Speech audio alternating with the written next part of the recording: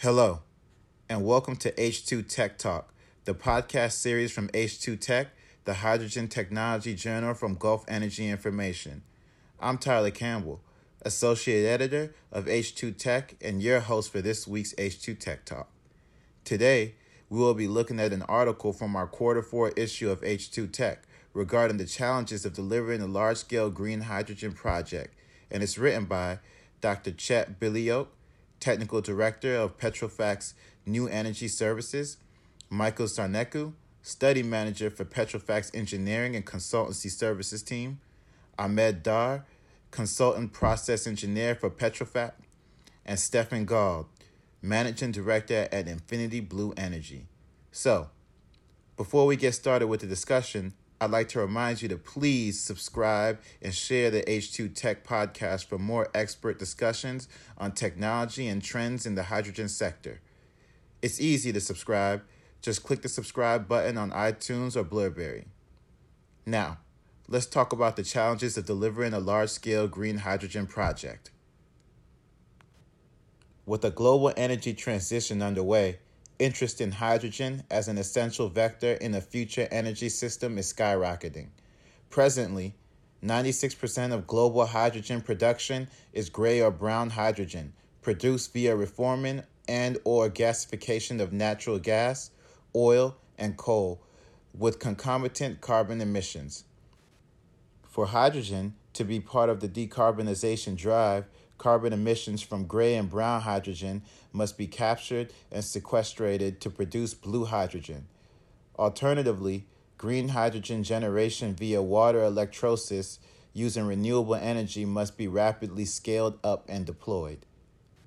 In Q1 2021, Petrofac delivered a front-end engineering design, FEED, for the Arrowsmith Hydrogen Plant, AHP, a stage development by Infinite Blue Energy Group, IBE, located in Western Australia, that uses wind and solar energy to produce green hydrogen.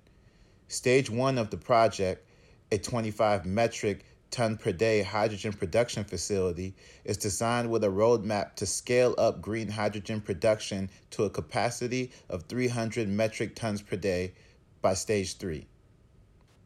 Several challenges were encountered that are not typically faced in the design of gas processing facilities. With hydrogen on the ascendancy and similar projects expected to proliferate over the next few years, this article will highlight these design challenges and provide recommendations for successfully dealing with them. Some of the recommendations apply to both blue and green hydrogen production.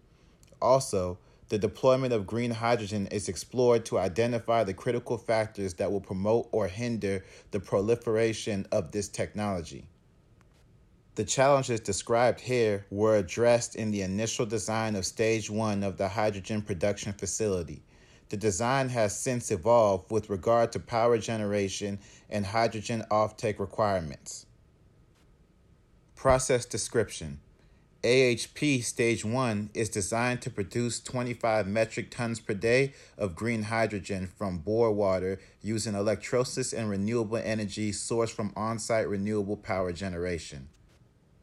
Bore water is sourced from a local aquifer and stored in a day tank. From the tank, the water is pumped to a water treatment package, WTP, to remove minerals and salts to meet the demineralized water specifications for the electrolyzers. About half of the flow rate of the water into the WTP is discarded as reject water. The demineralized water is routed to a demineralized water tank with sufficient buffer volume to feed the electrolyzers should the WTP be temporarily unavailable. The demineralized water is then pumped to the electrolyzer unit to generate hydrogen and oxygen. Several electrolyzers from different vendors were considered at the concept stage of this project, and the electrolyzer selection narrowed to either an alkaline electrolyzer or a polymer electrolyte membrane, PEM, electrolyzer. Hydrogen gas produced from the electrolyzer is first compressed to an appropriate pressure, then conditioned to eliminate any impurities such as water vapor and oxygen, depending on the type of electrolyzer, to meet the required hydrogen product specification. The hydrogen gas exiting the dehydration unit will be stored and offloaded either as high-pressure HP hydrogen gas or as cryogenic liquid hydrogen, LH2. Both HP hydrogen gas, or LH2, can be loaded to trucks for transport to off-site fueling stations and other contracted off-take markets. Hydrogen is transferred via loading connections to trailers or road trains designed to transport either LH2 or HP hydrogen. The loading station also includes provisions for metering and pressure regulation as required. Presently, the generated oxygen is vented to the atmosphere.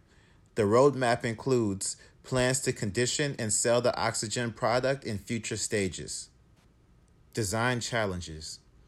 The challenges of electrolyzer technology selection, the intermittency of renewable power generation and wastewater management, as well as the approaches to overcome them, are discussed in the following sections.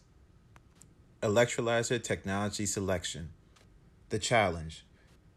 The choice of the electrolysis technology to be used depends on several factors covering technical requirements, economic considerations, and regulatory restrictions. These were explored during the conceptual design, and two proven types of electrolyzers were considered: alkaline and PEM. The approach. Three key factors drove the choice of the technology: cost, reliability, and application. Cost generally favors alkaline electrolyzers, as they are widely accepted to be less expensive than PEM since the cells are manufactured with inexpensive and easily accessible material. While alkaline electrolyzer cells may be cheaper, a distinction must be made about the comparison of the cell stack cost and the comparison of overall system cost. The overall system costs, which include hydrogen product conditioning and plant utility costs, are yet to be rigorously compared. Regarding reliability, alkaline electrolyzers have been in use for decades, with several vendors such as Nel, ThyssenKrupp, Cummins, and McPhy offering units with proven service and operating references. Nel, ITM, and Siemens commercially offer PEM electrolyzers with operating references. However, for a first-of-a-kind green hydrogen project of this scale, technology risk is mitigated by choosing the more established technology. A key advantage of PEM is its faster dynamic response that enables it to robustly handle the intermittency of renewable power generation without a requirement for backup. However, an essential project requirement is that 25 metric tons per day of hydrogen must be contractually delivered to off-takers, a requirement that necessitates a steady power supply. As the power supply to the electrolyzer unit has been designed to ensure steady supply, the flexibility of the PEM unit is not required in this case, negating a key advantage of the technology.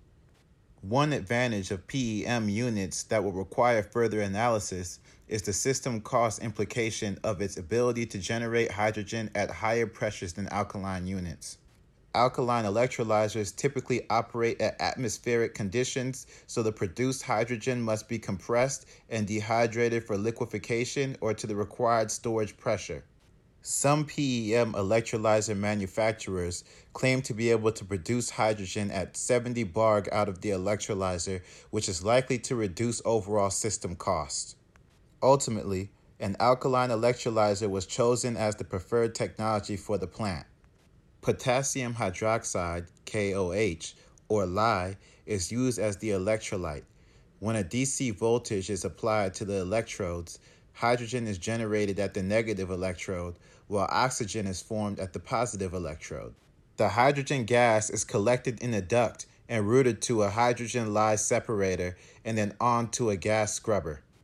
The gas scrubber acts as a gas cooler, feed water tank, and balancing water seal. The scrubber removes residual KOH droplets from the hydrogen gas and protects the downstream equipment from alkali deposits and corrosion. The scrubbing water is sprayed evenly on the top of the packed bed in the scrubber, collected in the bottom reservoir, and pumped back to the top by the scrubber via a heat exchanger that removes heat from the system and cools the gas. Demineralized water is introduced as makeup water to the bottom water basin of the scrubber.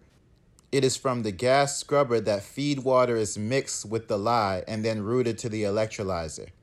Hydrogen gas produced from the alkaline electrolyzer may contain residual oxygen. The hydrogen gas is first compressed to an appropriate pressure and then passed through a deoxidizer, a small catalytic reactor that combines any remaining oxygen with the hydrogen to produce water vapor. The wet hydrogen gas is then transferred to a dehydration unit where the water is removed to generate dry hydrogen at the required product specification, after which it is sent to storage for export. The intermittency of renewable power generation. The challenge. The plant utilizes renewable energy provided by a 70 megawatt on-site solar photovoltaic PV array and a 96 megawatt on-site wind farm to generate green hydrogen. The plant is to be built in the coastal region of Western Australia, a location that is well suited to both solar and onshore wind power generation, as the climate in the region enjoys extended periods of sunshine and land and sea breezes. However, both sources of renewable energy are intermittent and fluctuate both on a daily and seasonal basis. Solar PV generates power only during the daytime, depending on the amount of solar irradiance that reaches the panels, which is impacted by cloud cover. The power generated by wind turbines, provided they are oriented to the correct wind direction, is largely dependent on wind speeds, which vary greatly throughout the day. Therefore, it will be difficult to guarantee sufficient, steady, reliable, and continuous power to satisfy the electricity demand from the electrolyzer unit from either or both sources. A reliable backup supply of electricity is necessary to make up for any drop in solar and wind power. The approach. The Stage 1 plant requires 60 megawatts of electrolyzer capacity with about 20% more power to generate 25 metric tons per day of hydrogen gas. To deal with the intermittency of the renewable power generating assets on site, the facility is furnished with a connection to the electricity grid. Through this connection, any deficiency in renewable energy supply can be topped up by importing green power from the grid to maintain a steady power supply to the electrolyzers and the entire facility.